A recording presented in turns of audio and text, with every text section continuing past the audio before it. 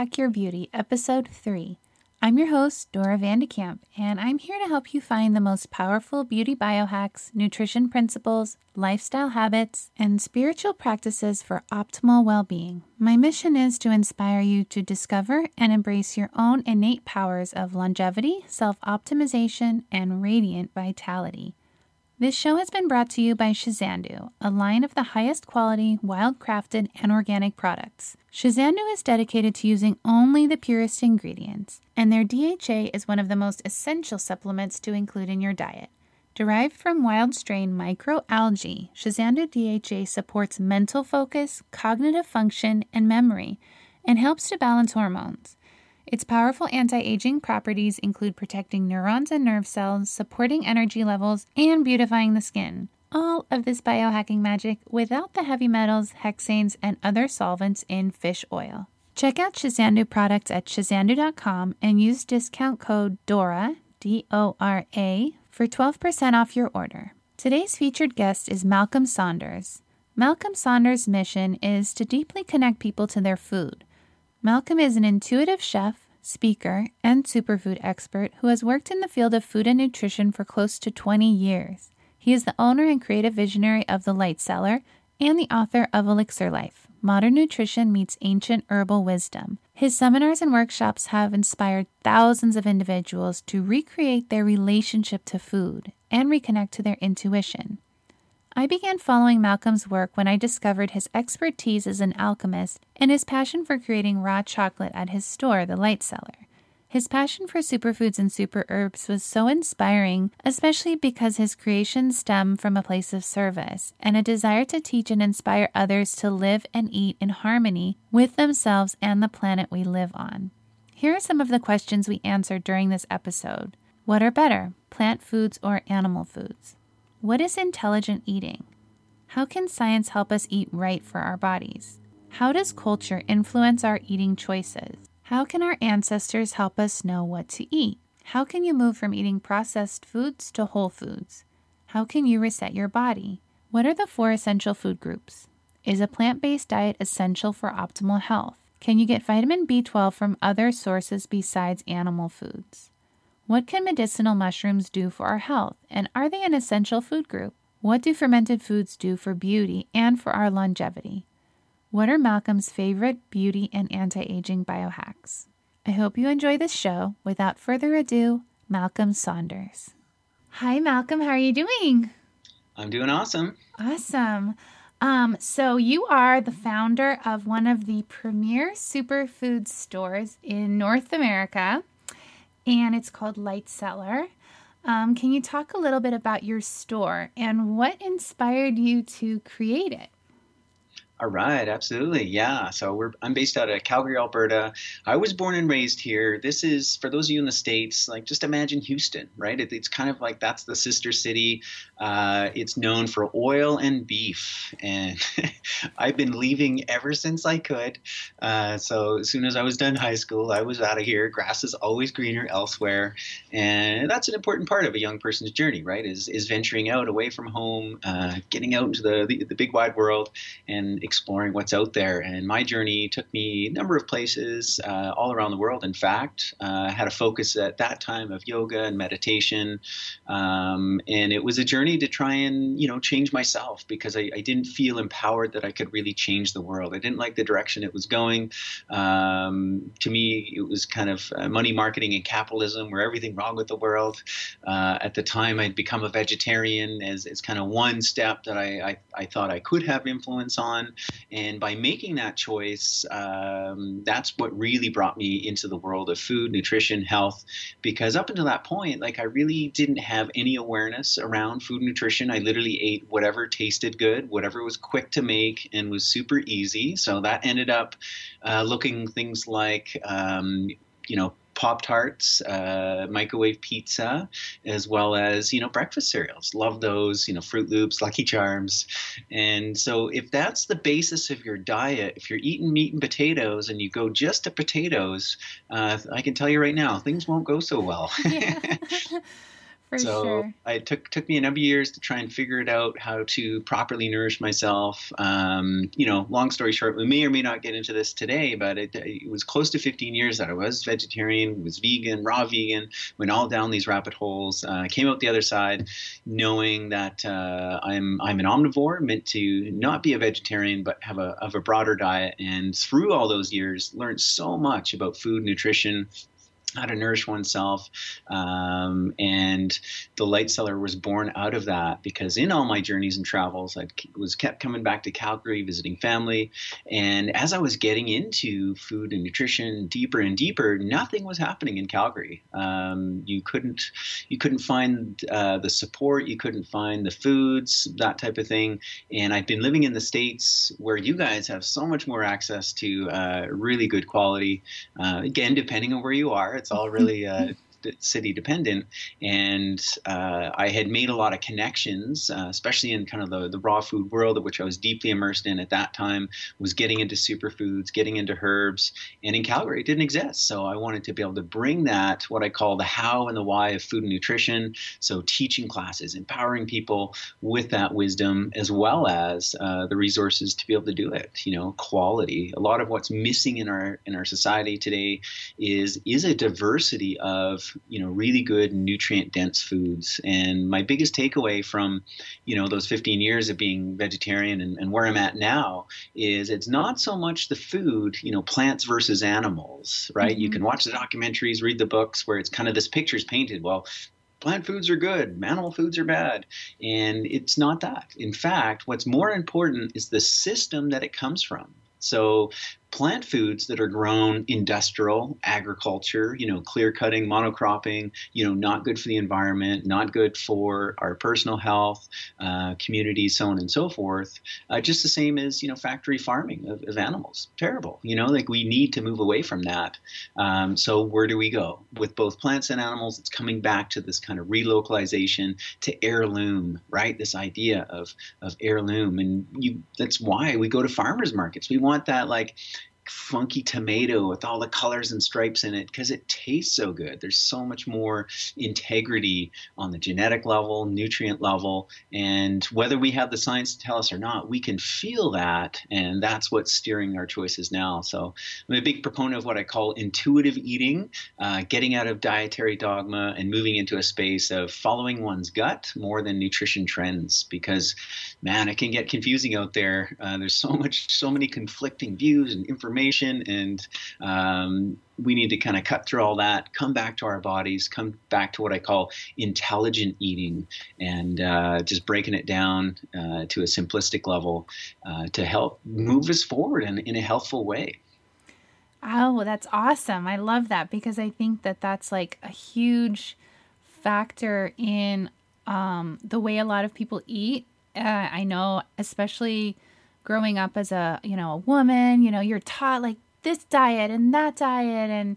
And so I think you're right. A lot of people are realizing that it has to do with the way that something is grown and the way the animal is raised, because it's not only the nutrients in it, but it's also all the other components of the growing, who picked your strawberries, or, who raised the animal that you were putting inside of your body. So I think that's really cool.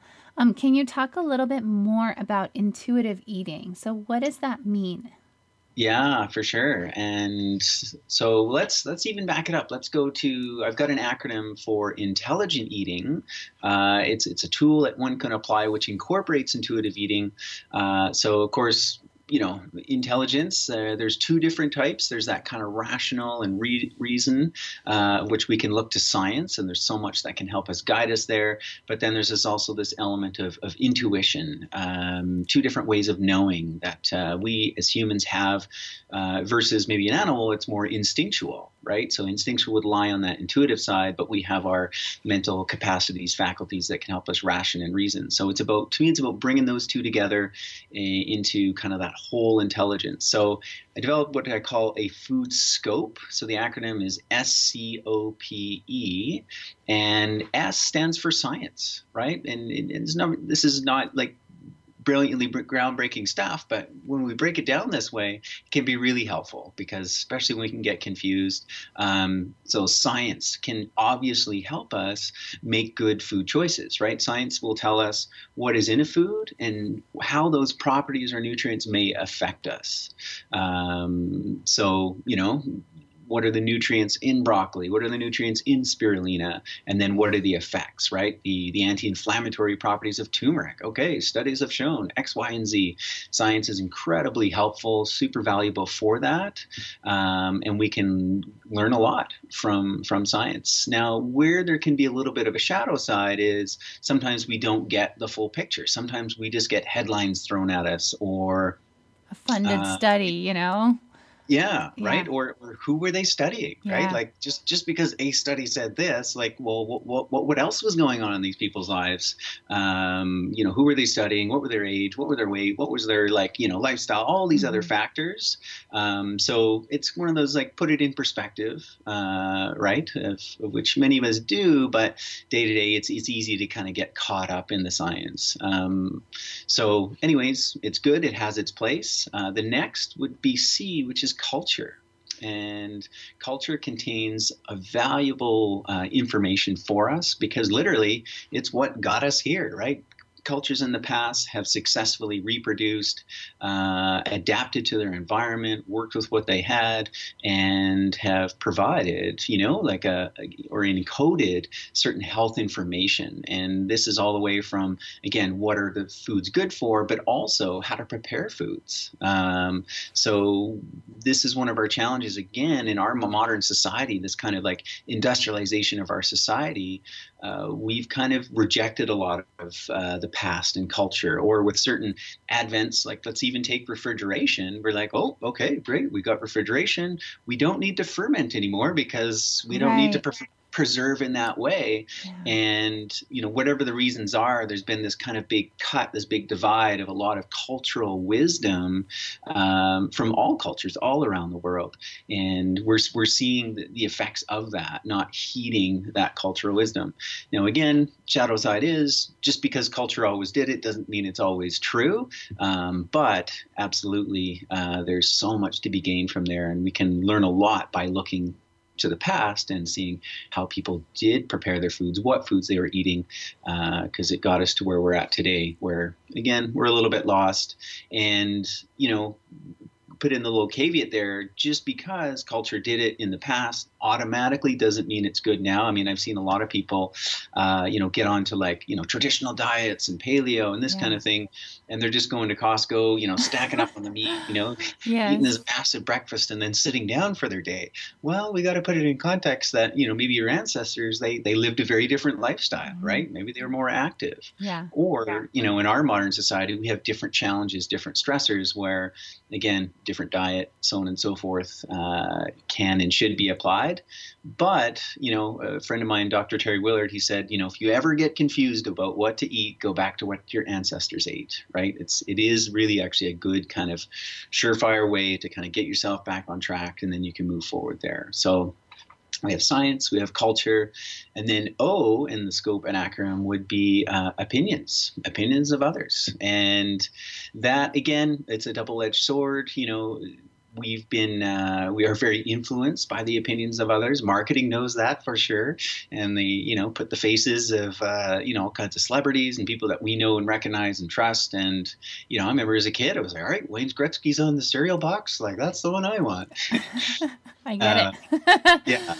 So, we can be influenced and it's not a bad thing, right? Mm-hmm. It can be very influential, the opinions of others, right? There's been so many advancements I've been able to make because someone I know and trusted that was on a similar path that was like, all right, yeah, just do this, get into spring water, try this mushroom out. And it's just fast tracked me to go, okay, yeah, awesome. I didn't have to take all that time figuring it out for myself. Mm-hmm. Where we can go wrong is if we don't necessarily truly consider where's that opinion coming from. Case in point, I was super into raw foods for a number of years. and a lot of great success. People were feeling amazing. And initially in that first few years, there's all this enthusiasm and, suddenly people are experts and, they're sharing their opinions. And what I realized after I took a step back, I was like, okay, wait a minute, like most of these people are like male, they're in their mid 30s, like that might be working for them within this short window. But I lived in a raw food community for almost 2 years, and it was a very different story for every individual, especially mothers, especially children. Yeah. Yeah, that diet did not work for them. It was didn't provide enough nutrition. So, anyways, put it into context, and then ultimately it all comes down to personal experience, which is the P and E of this scope. And then this is where we're getting into that intuitive eating, right? So what works for you in context of thinking about science, thinking about culture, thinking about opinions. I mean, science can say all it wants about, let's say, spirulina, and we can look to the past. Okay, yeah, cultures have eaten it. People rave about it on the internet. Here's all these testimonials, but then you come to it and it makes you tired, or you don't digest it well, or whatever it is. Ultimately, your body knows, and that's what we need to go with is that personal experience. So getting into that intuitive eating. So listening to the signs and the signals of the body as it speaks to us, because we've largely ignored that. I mean, especially growing up. I mean, I'm sure we all heard phrases like, eat what's on your plate. I don't care if you're full. Right. Right. Yeah, and, absolutely. We haven't been trained or developed that true listening to our intuitive voice. We've given out our kind of our power and our thought to how we should eat, to whether it's government through the food guides, or it's industry Or and the through doctor. Yeah, we give away our bodies a lot. I think, here we don't know our body, but you know our body. So it is totally, I think, almost like a fostering of the disconnect of the body. You're told by commercials and you're told by the news and by doctors what you should be doing. So there really isn't much of an encouragement to listen to your own body, No, sure. Yeah. And honestly, like if you had stopped me at 16 and said, "Hey, Malcolm, just eat what you like," it would have been okay. Sure, I'll keep on eating donuts and pizza and this and that. Totally, absolutely. So there is a bit of a journey there. Like if you're on, a lot of processed foods and kind of the standard American diet, or even just trying to move off of that and somewhere on the gradient, we need to come back to whole foods, natural foods, and reset the body, because in a lot of our foods, we have additives and chemicals that will trick the mind, right? A lot of these foods have been engineered to be, high salt or high sugar or high fat to kind of mess with the signals that the body is giving us. And the hormones too. Yeah, right? Which tell your body all kinds of crazy stuff, Yeah. Eat more sugar. So yeah, totally. There's always a time and a place for, a nutritionist or a doctor or a herbalist or some sort of kind of, experienced person to help guide you through those initial stages. Okay, let's balance out the hormones. Let's balance your blood sugar. Let's do a little bit of detox so you can get back to that place where you can listen to your body and rely on it accurately. And it's a great place to be, and I think it's where the future of nutrition is going. Again, there's been too many kind of fad diets, this and that, all thrown out, and for someone like myself and a lot of others, we're done with that. And my friend Yarrow, he has this great term. He now calls himself as a flexitarian, and just again, letting go of rules and just listening to the body. Do you think that because I was a raw vegan for a long time too, so I can relate to your whole entire story about, and you get really excited, and it's a passionate community, and there's a lot of beauty behind that passion. But also the weather, and there's all kinds of different, I think, phases you go through in life. Do you feel like that changes? Like, you don't have kind of one diet that's meant for you. Do you think that it kind of, sometimes you eat a little more meat and sometimes you kind of go off of it? Does that kind of resonate with you?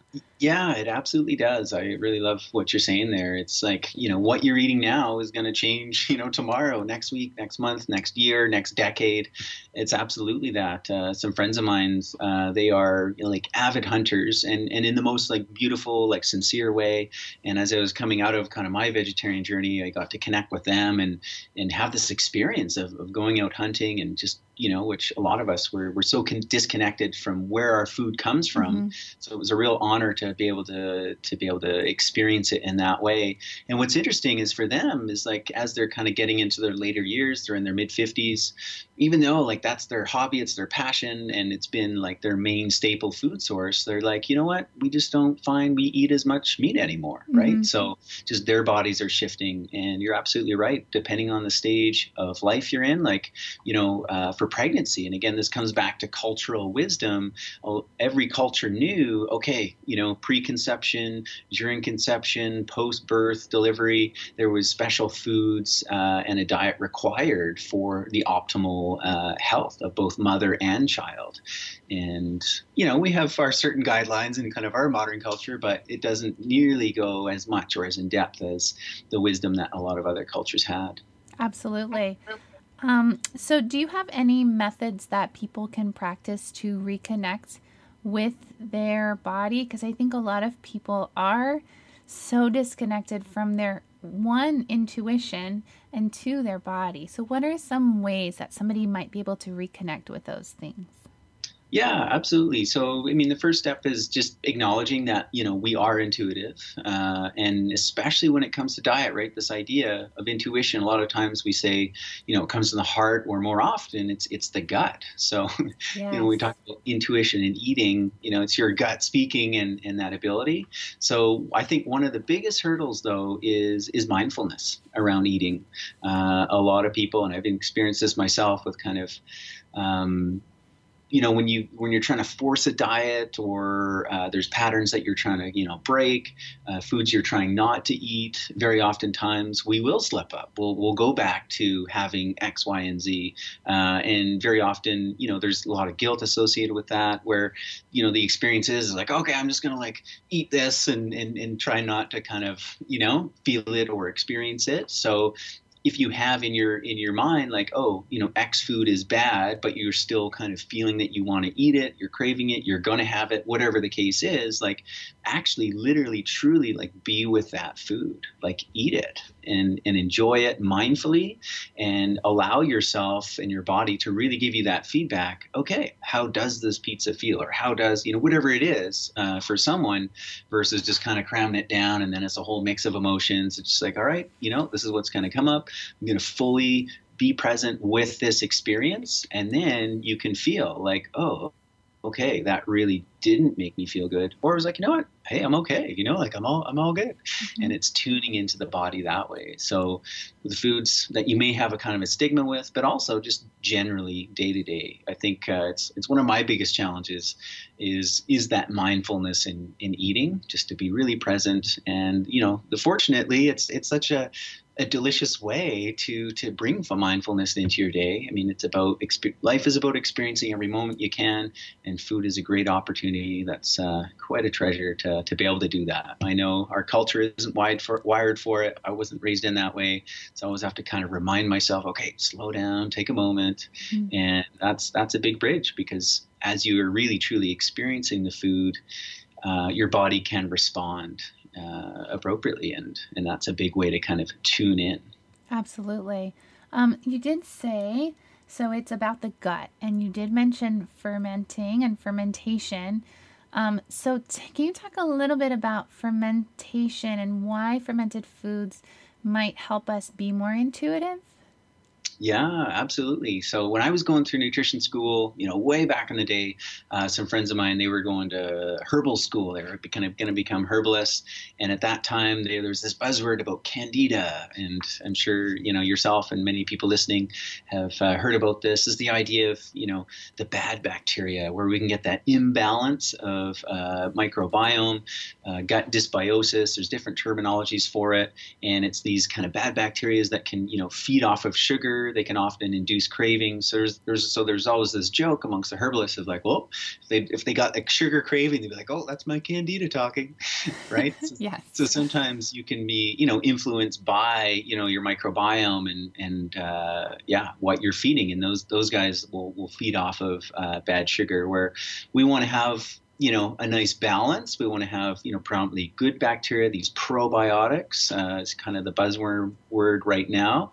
And where we've, again, gone wrong as a culture, as a society, is this industrialization of our food system, where we've lost a lot of these kind of, you know, more ancient traditional methods of food preparation, which absolutely included fermented foods. And the process of fermentation had a practicality, like preservation.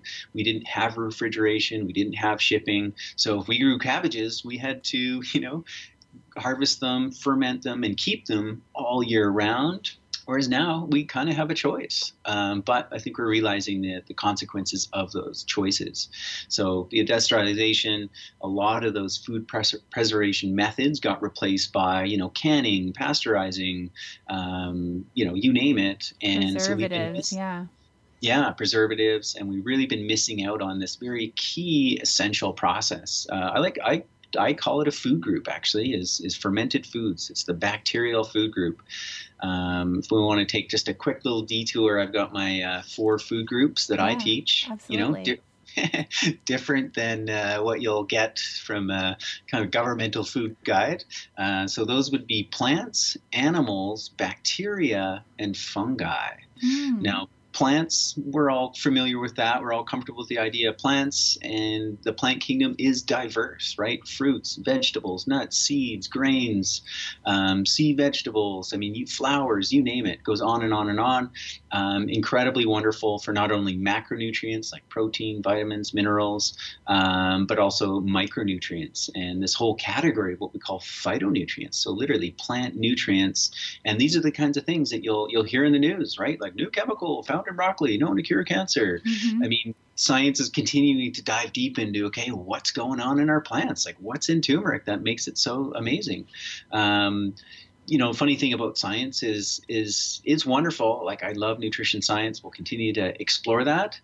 Whether we know it or not, the plants still work. The herbs still work if we take them. So it's a fun, ever unfolding field. But good, whole, natural foods. And what we want is, we're looking at each of these kingdoms is a diversity. So for me, I grew up in most North Americans, very little diversity, you know, apples, oranges, bananas, potatoes, you know, the variety of what we have is not so diverse compared to how our ancestors ate.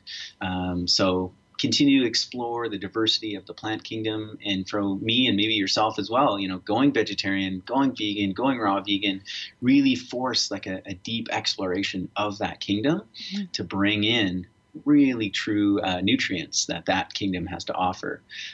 One thing I'll suggest is a good little way, two kind of hacks to get into that are, you know, eating the rainbow. So diversity of colors, all the way from your Roy G. Biv to your whites to browns to blacks. Every color represents a different nutrient. And that nutrient heals and nourishes us in different ways that the other colors can't, right? Orange, we know, is our carotenoids. Green is our chlorophyll. So every single color has its own unique properties. So eating the rainbow, as well as considering herbs and herbalism. I mentioned that I studied nutrition. I had friends studying herbs. And I was, you know, at the time, I was like, okay, well, I've made my choice. I've got my path. I'm going to be a nutritionist. And I kind of closed myself off to the world of herbs. And I'm now, you know, doing the opposite, really opening myself up to the world of herbs, things like nettles, dandelion, holy basil, and that's kind of coming to the forefront of our society, where we have this amazing opportunity to be able to explore herbal traditions from all around the world. And you don't need to know everything about Chinese herbs. at all, right? You just need to take one or two. And why not take some of the best ones that their system offers, like reishi mushroom, like Schisandra berry, or maybe you're more drawn to, Ayurveda. And I always encourage people, explore those different kind of world traditions to whatever depth you want, but also begin to explore what's around you in your local ecosystem, and how did the traditional and the native people that live there, how did they navigate that? What was their wisdom and their understanding? Because we have so much to learn from our local geography. So that's a great way to continue to open up into the healing and nourishing world of plants. I love that. That's awesome. Yeah.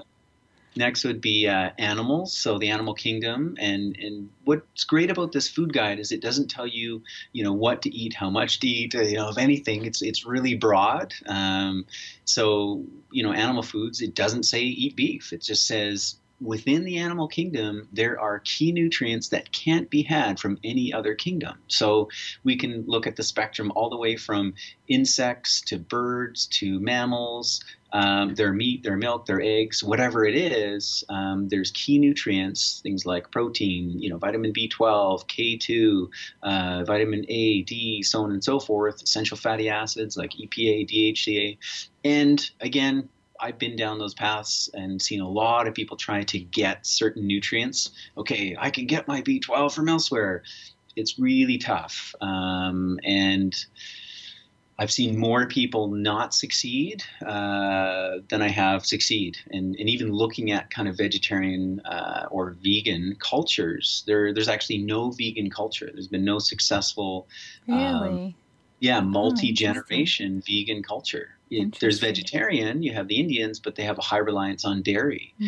There's always some input that's required from the animal kingdom.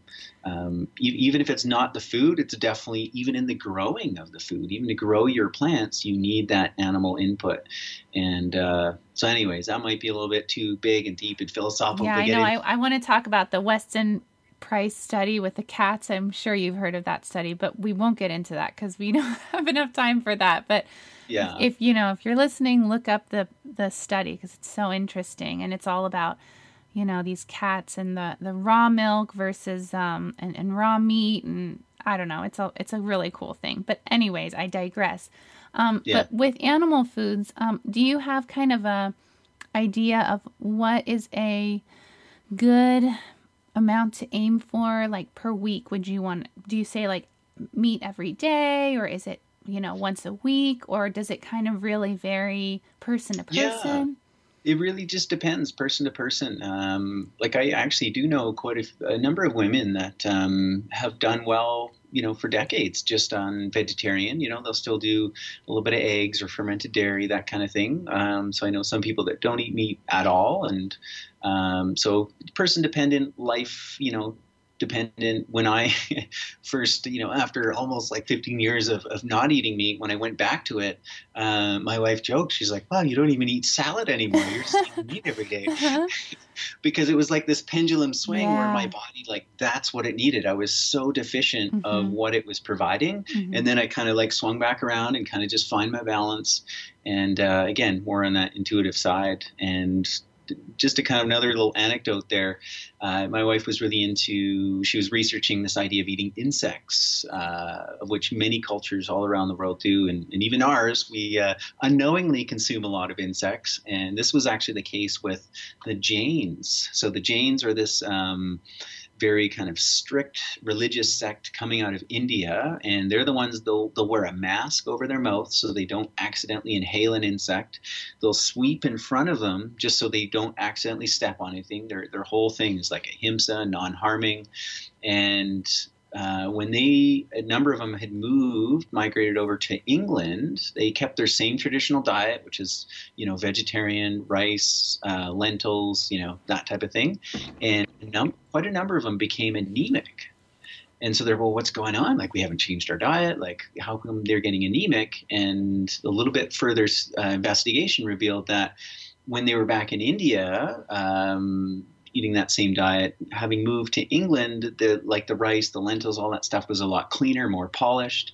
And in India, they might have, had a number of bugs and larvae and things like that mixed in, and that was providing key nutrients that they weren't getting in England in a cleaner, more kind of sanitary way. Wow, how interesting. Yeah. Yeah, and there are peoples in the United States who definitely eat like crickets and stuff like that. It's like a real, it's a Yeah. real thing. I Yeah, mean, no, totally. And what's interesting is like, there's such a cultural prejudice, right? Like, we'll look at other cultures, go like, "Ew, like you eat that, you eat yeah, tarantulas," and then they might look at us and go like, "Oh, you eat lobster," like exactly. Yeah. this aquatic insect. Well, and it's funny because if somebody were to be like, eating spiders or eating crickets will make you lose weight or it'll make you, younger, whatever, it would be, people would be totally on board. So it's interesting how we Yeah. work. So the main thing from this kingdom, obviously, we want animal foods from sources where those animals have been cared for, they've been, fed their proper diet, and for us that are in nutrition, like for me, it was like into this idea of whole foods. Yet, if you only eat, like muscle meat, i.e., ground beef and chicken breast, like you're only eating certain parts, and we need to eat, the whole animal. Again, Interesting. each part offers nutrients that the other part can't, and it's a part of the deal of nourishing ourselves. So getting into the organs, getting into the bones and the marrow, and all that. Wow. And so how would you approach that if you were to go, I mean, like, do you go to the butcher and say, I want some bone marrow, I want some liver and some kidneys, and then do you make a stew or do you kind of look up recipes? How would you eat those things? Do you just put it Yeah, in a smoothie? it's true. You actually mentioned a really good resource, which is the Nourishing Traditions, which is based off the work of Weston A. Price. So there's a whole society of a group of people that are really exploring, eating organs in different ways. So they have recipes and cookbooks, but yeah, can come in all different kinds of forms. Like bone broth is a big kind of trend right now. That's a good way to get some of those nutrients in. So. Yeah, Awesome. and Awesome. go into your local butcher. Oftentimes, I mean, the price is starting to increase a little bit, but for a long time, again, industrialization of our food system, like suddenly we had an abundance of meat, and so people are like, "Oh, okay, great. I don't need to eat those entrails anymore. Hmm. Like I'll just go for thighs or Right. wings or." Whatever. And so now, as people are starting to so those became almost like waste products, very cheap, inexpensive. And now, as people are starting to realize their value, and farmers are getting asked for them, they're fetching a bit more of a market price for the bones, for the heart, for the liver.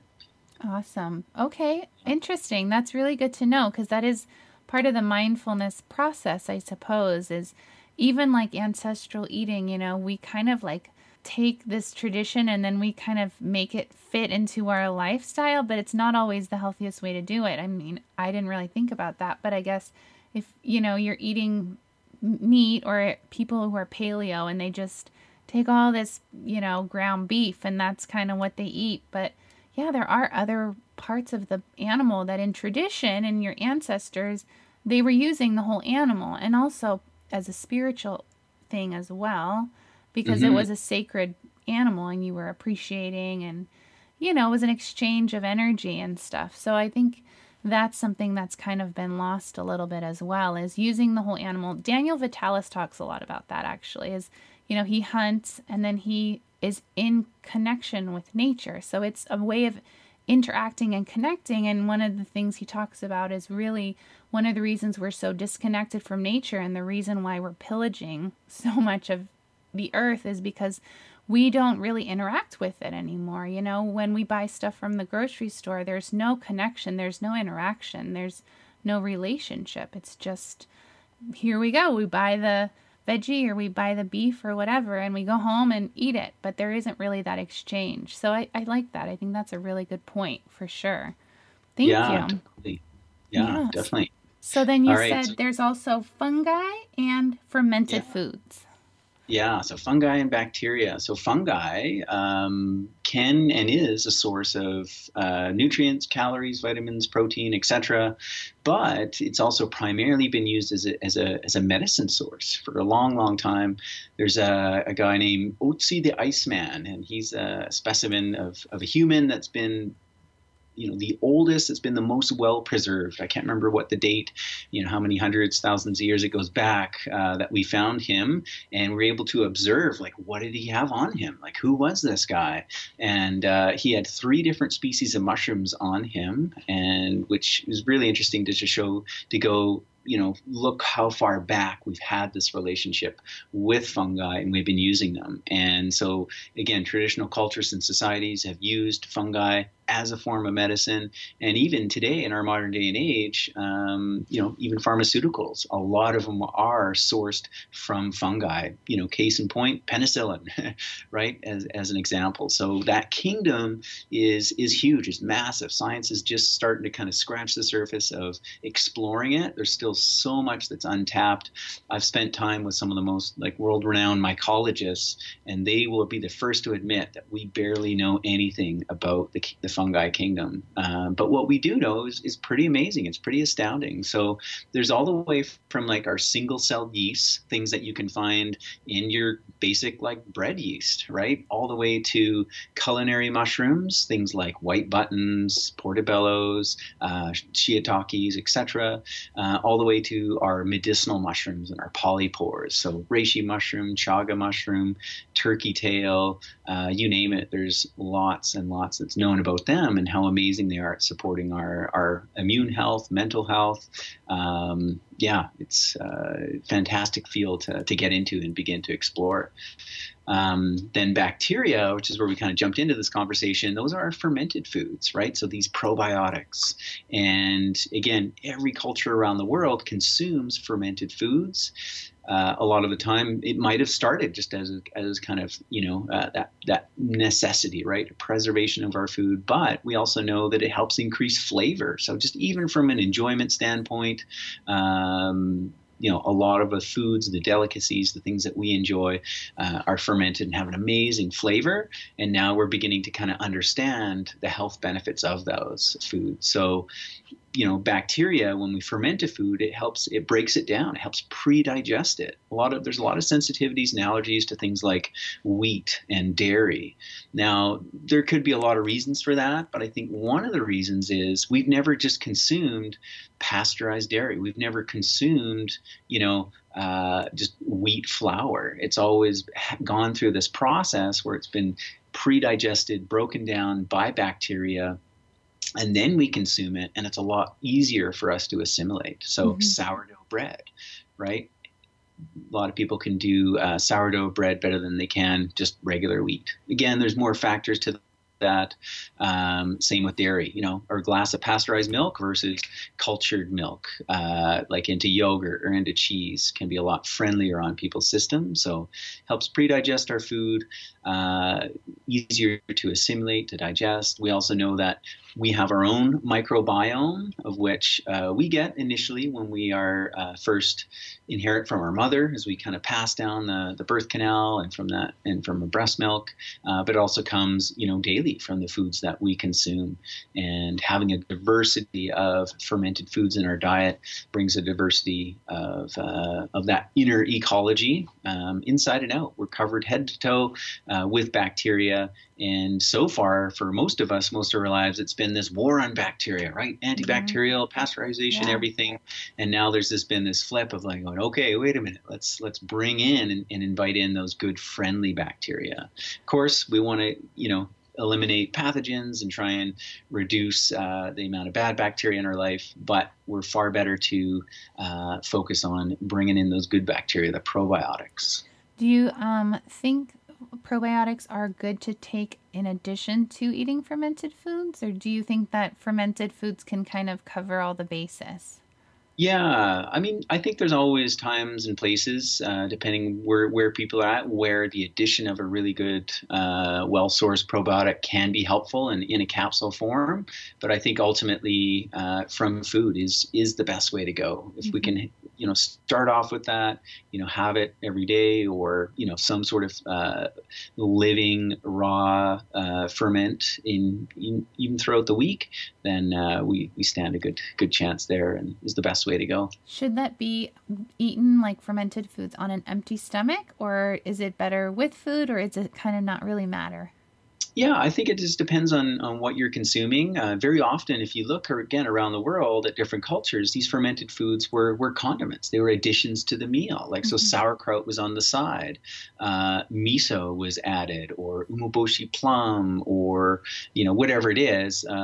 Even things like ketchup and Worcestershire sauce. A lot of things that we know of, like hot sauces, a lot of those would have been fermented and high amount of enzymes, high amount of bacteria that almost would have, helped with the digestion of the whole meal.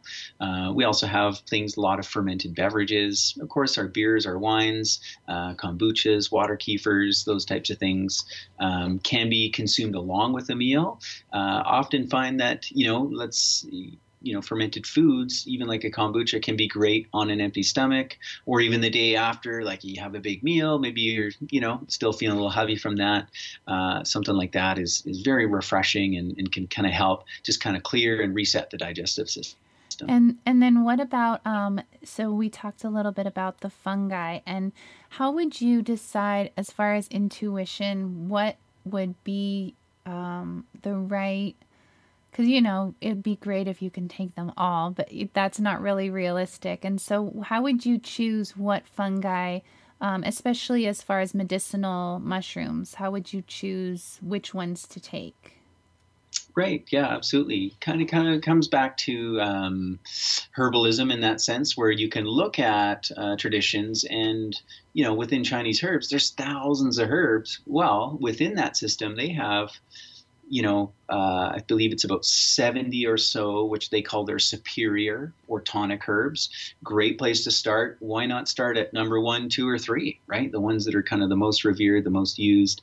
Something like reishi mushroom, which is a fungi, which is considered a herb in that system, that'd be a great place to start.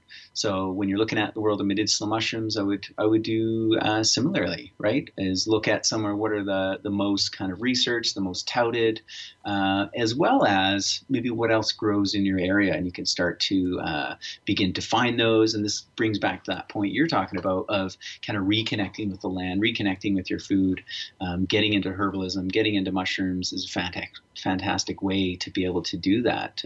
You're out on a hike and you start to kind of look at the landscape a little bit different and interact with some of the organisms that are out there, some of which can be used for food and for medicine. Absolutely. Well, to finish up, I have a question that I like to ask every one of my guests, which is, what is your favorite longevity or anti-aging biohack? It can be supplemental, technological, nutritional, spiritual, whatever one is your favorite or the most powerful thing that you think. All right. Well, I think I'm going to have to go with a daily tea. Whatever that tea is, some sort of herbal tea, mushroom tea. I mean, it's so vast, like what you can choose. You can choose the humble chamomile, right? I mean, I have a herbalist friend that is literally his favorite herb. I mean, of the thousands he could choose from, he loves chamomile. And he says it's a very underrated herb. It's incredibly antiviral. We know, of course, that it's nice, it's good, it's calming, it's relaxing. The world of herbs is a chance for you to just to explore, to play, and really find something that you need in the moment, right? Maybe it's, I need to like kind of de-stress out, or maybe it's I need to pick up my energy or boost my immune system. Using herbal teas in that way is fantastic. And if you want to take it just a step further, do what I call elixir crafting. So elixirs are bringing together a herbal base along with kind of like a smoothie. To me, they bring together, the best in modern nutrition with ancient herbal wisdom. So it's your food and medicine in one delivery system. And the elixirs are, I don't want to call them a trend because I think they're around to stay, but they're definitely increasing in their popularity, and people are getting turned on to them because they're amazing. They're that perfect delivery system for food and medicine, and you can customize it to whatever you need or want for the day. Awesome. Well, I do want to mention you came out with a book. It's called Elixir Life, Modern Nutrition Meets Ancient Herbal Wisdom. Where can people find your book?